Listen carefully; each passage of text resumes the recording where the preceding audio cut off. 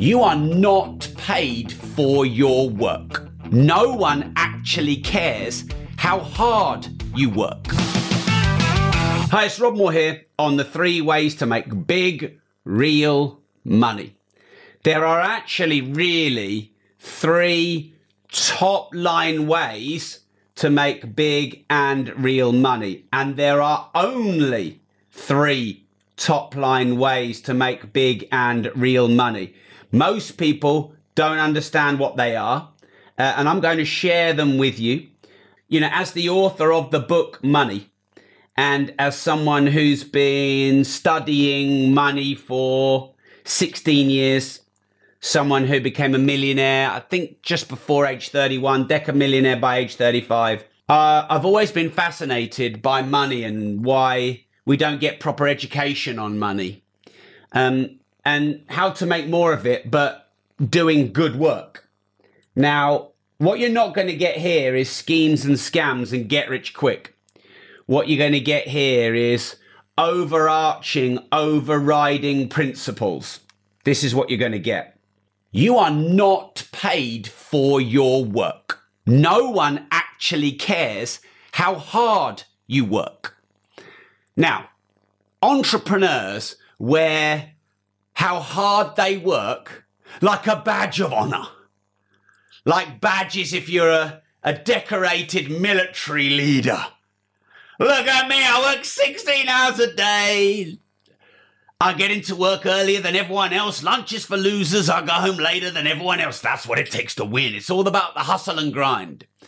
But no one cares how hard you work. Let me give you some proof.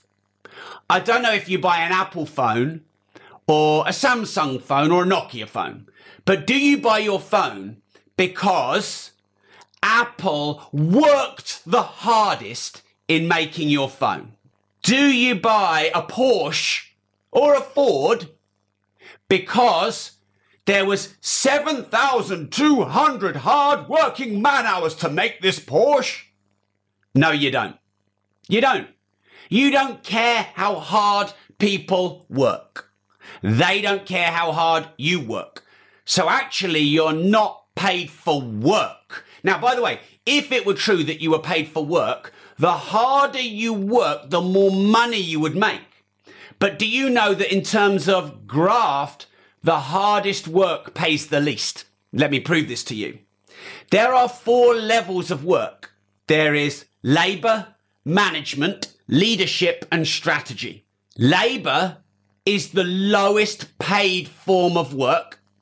Strategy, you know, like a chairman or chairwoman. You know, Steve Jobs became a strategist as he grew Apple. Elon Musk is a strategist. And that's the highest form of work. Now, look, some strategists work hard, but they usually think harder. They work smart, not hard. But labor work the hardest. You know, think about the people who do the bins and the trash, and they're getting up at 3 a.m. and the labor and the sweat and the smell.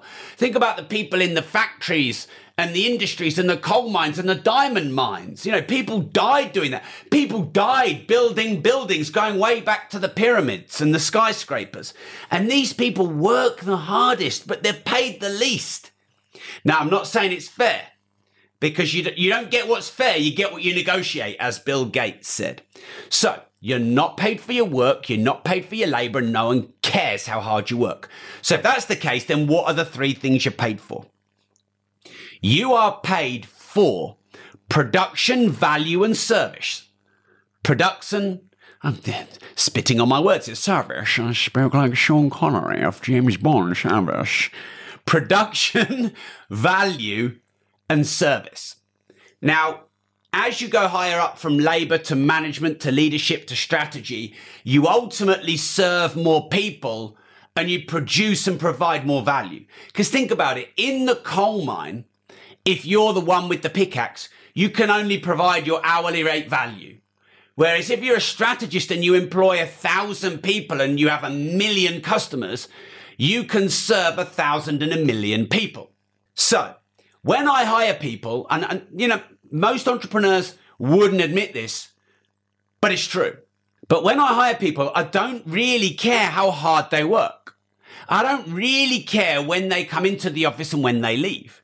I care if they're not producing value, and I'll look at those things and that will go against them. But Bill Gates says, and Bill Gates has hired hundreds of thousands of people, one of the richest people in the world. He says, I like to hire lazy people. And that surprises many people, but he likes to hire lazy people because lazy people, in his words, find the easiest, quickest way to get the result. So in my book, Life Leverage, I wrote about a lazy person who outsourced his entire role. So he was in his job, in his cubicle, and he was one of these first sort of online hackers to do outsourcing and using people per hour and VAs. And he basically outsourced his entire job, paid them a small percentage of his salary, and he sat there doing no work, but getting his job done. And his employer fired him. Now, I'd have hired that person on the spot if I could. They weren't in England, so I wasn't able to. But that was the first introduction story in my book, Life Leverage, which is about leverage. So what lazy people do, or people who think smart, not hard, or people who, it's not all about sweat. It's about strategy. They think, what's the quickest, easiest, and shortest way to get something done? It's not about the graft, it's the craft. So, here are, in a bit more detail, the 3 things you're paid for that is not work. So, value. You don't care how many hours it took to make your iPhone. You care if your iPhone gives you value in your life. When you buy food that you like, you don't care how many factory hours took to make it or how hard the factory workers and the farmers worked. You care if it tastes good, if it's healthy.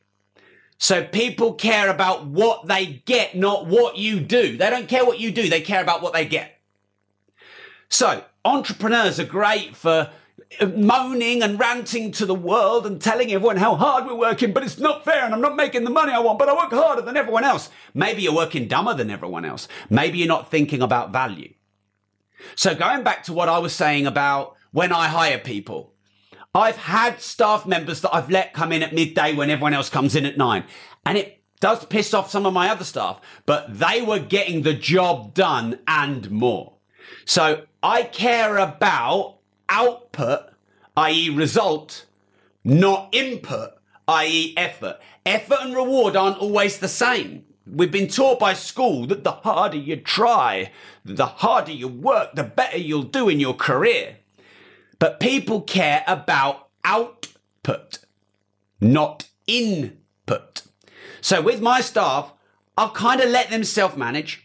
And if they're getting their job done or over-delivering on their job, that's all good. And I'm going to give them autonomy and let them crack on. So value is, what do you do for people that they feel benefit from? What do you give to people that they get that they feel is what's called fair exchange? Fair exchange is when you get paid fairly and you have a handsome profit. And they receive fair value and they feel gratitude or that it's a bargain or it's good value. This is the fair exchange sweet spot, which you want to find. So if your customer or client is grateful and they receive value, they won't question how hard you work. They won't care. They won't even care if you didn't work that hard. And they'll refer you and they'll be grateful and you'll be grateful because you're making fair profit. And you see, how we've been conditioned in society is to have self-worth and get paid according to how hard we work. And I must admit, I sometimes feel some guilt when I cut a deal that's a 7-figure deal and it took me a 15-minute phone call and I'm like, shit, I better work hard for the rest of the day. I don't need to work hard for the rest of the day. In fact, when you work hard on low-value tasks, you get in the way of high-value tasks. So never let the menial get in the way of the meaningful. And we convince ourselves we're working hard, but we're not. We're doing what I call active procrastination. So another one of my books, Start Now, Get Perfect Later, I talked about the big sin of work and business and entrepreneurship. The big sin is active procrastination. If you're going to procrastinate, do it in style and say, fuck this, I'm not doing anything. I'm chilling. I'm watching Netflix all day. I'm taking a day off. Do it in style because at least you get the rest. But when you actively procrastinate, you spend all day doing low value, menial tasks just to feed the guilt and try and convince yourself that you're being useful. but you can work hard on low-value tasks and do nothing meaningful or valuable. So the first way to make big money is to produce value. Now, you know, people complain about billionaires. Oh, billionaires, they pay no tax, they're greedy bastards. There shouldn't be any billionaires, they're a parasite to society. You know, a lot of people say that about billionaires. They don't get it. They don't get that billionaires produce the most value. Now, whether you agree with that value or not is not the point. It's a question of how many people agree with that value. You could argue that Coca-Cola aren't producing any value. They're just poisoning us with sugar. But billions of people across the planet buy Coca-Cola products. So until the planet changes its mind on the value of Coca-Cola, Coca-Cola provides value, provides refreshment. And of course, it sells a whole lifestyle around that. So you figure out how to provide more value to more people and you get paid in exchange for that value. So instead of asking for things to be easier, think about how you can get better. Instead of worrying or complaining that you're not making enough money or getting enough clients, figure out how you can offer them more value. Because value pays big, and it pays way more big than work. Okay, the second thing that pays big that isn't work, because no one cares how hard you work, is production. So value is the perceived usefulness of something. It's what we get from it. Production is the output and the quantity of products and services. So if you think about the food shortage, the energy shortage, etc., a lot of that is a lack of production, i.e. a lack of supply. So when there's a lack of supply and a lack of production and things become scarce, that affects our economy and that affects our ability to receive value. So one of the things that I'm pissed off with the government about is that instead of incentivizing increased production and incentivizing growth, what they're doing is just taxing entrepreneurs even more and disincentivizing production and growth. Now, they shut the world down with these lockdowns and therefore production went down. That's one of the reasons why the economy has gone down. More production in an economy usually equals economic growth. It's fairly well linked. The government shut us down, killed all the production, all the supply chains completely broken.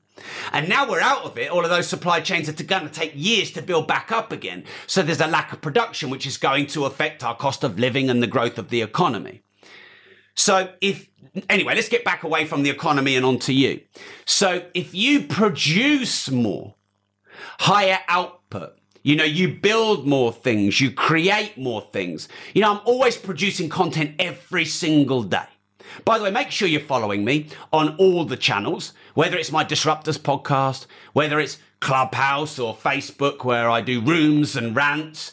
YouTube, my YouTube account's going viral at the moment. Make sure you follow me. I produce content every day. And as a creator, if I don't produce content, I don't offer any value and I don't get paid. As a content creator, the more content I produce, the more subscribers, viewers, shares, and revenue that cascade down. And again, no one cares how much research and, people care about research if it provides value and production. But other than that, you don't care how many hours or days or months I prepared for this content. You don't care. You care if it's useful to you. That's why how hard you work is an irrelevant distraction. Okay, and then the third thing that helps you make big money is service. Now, service is, do I think that you care? Did you look after me? If value is what I get in terms of benefit and production is quantity of things built, then service is how do I feel? Like, for example, I have some cars, and by far and away, Porsche are the best at servicing service. Their service for servicing is the best. They pick up the car for free, they take it back. They're always good price. They're always quick. Whereas, sorry to say it, Range Rover are the opposite. And they're slow and crap and everything breaks. So, my wife's even said, we've had Range Rovers for, 15 years. And my wife said, I don't want any more Range Rovers because the service is really bad. I want Porsche because the service is really good. You'll go to, if the food is the same or similar, but the service is much better, you'll go to the restaurant where there's great service.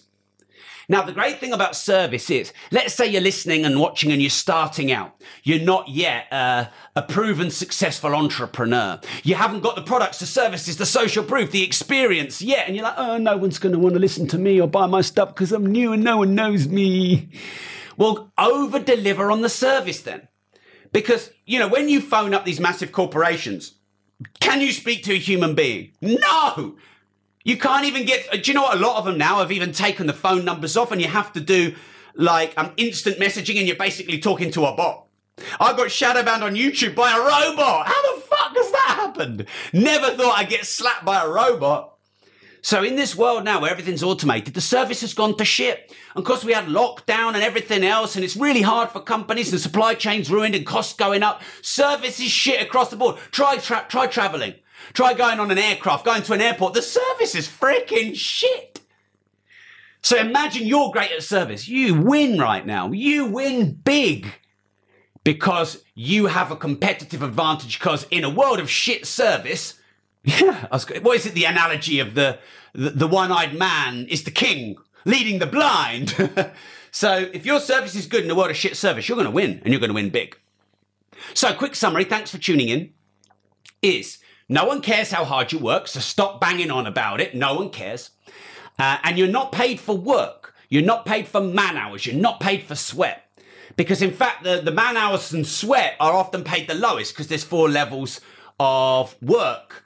Labour is the lowest paid. Management who manage the labour are the second highest paid.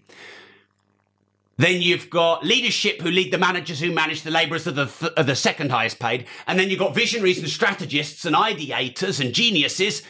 And, you know, the people who sit on the boards and the chairmen and chairwomen, these are paid the most. And actually, the higher up you go, the less labour and the more ideas and thoughts and connections and resources. The less graft and the more craft. So you're paid for value. What do you offer? What do people get? You're paid for production. What's the quantity and the output of what you produce? And you're also paid for the service. What do you do for people? How do you make them feel? And let's leave on a couple of quotes. People will forget what you told them, but never forget how you made them feel. I think that was Maya Angelou.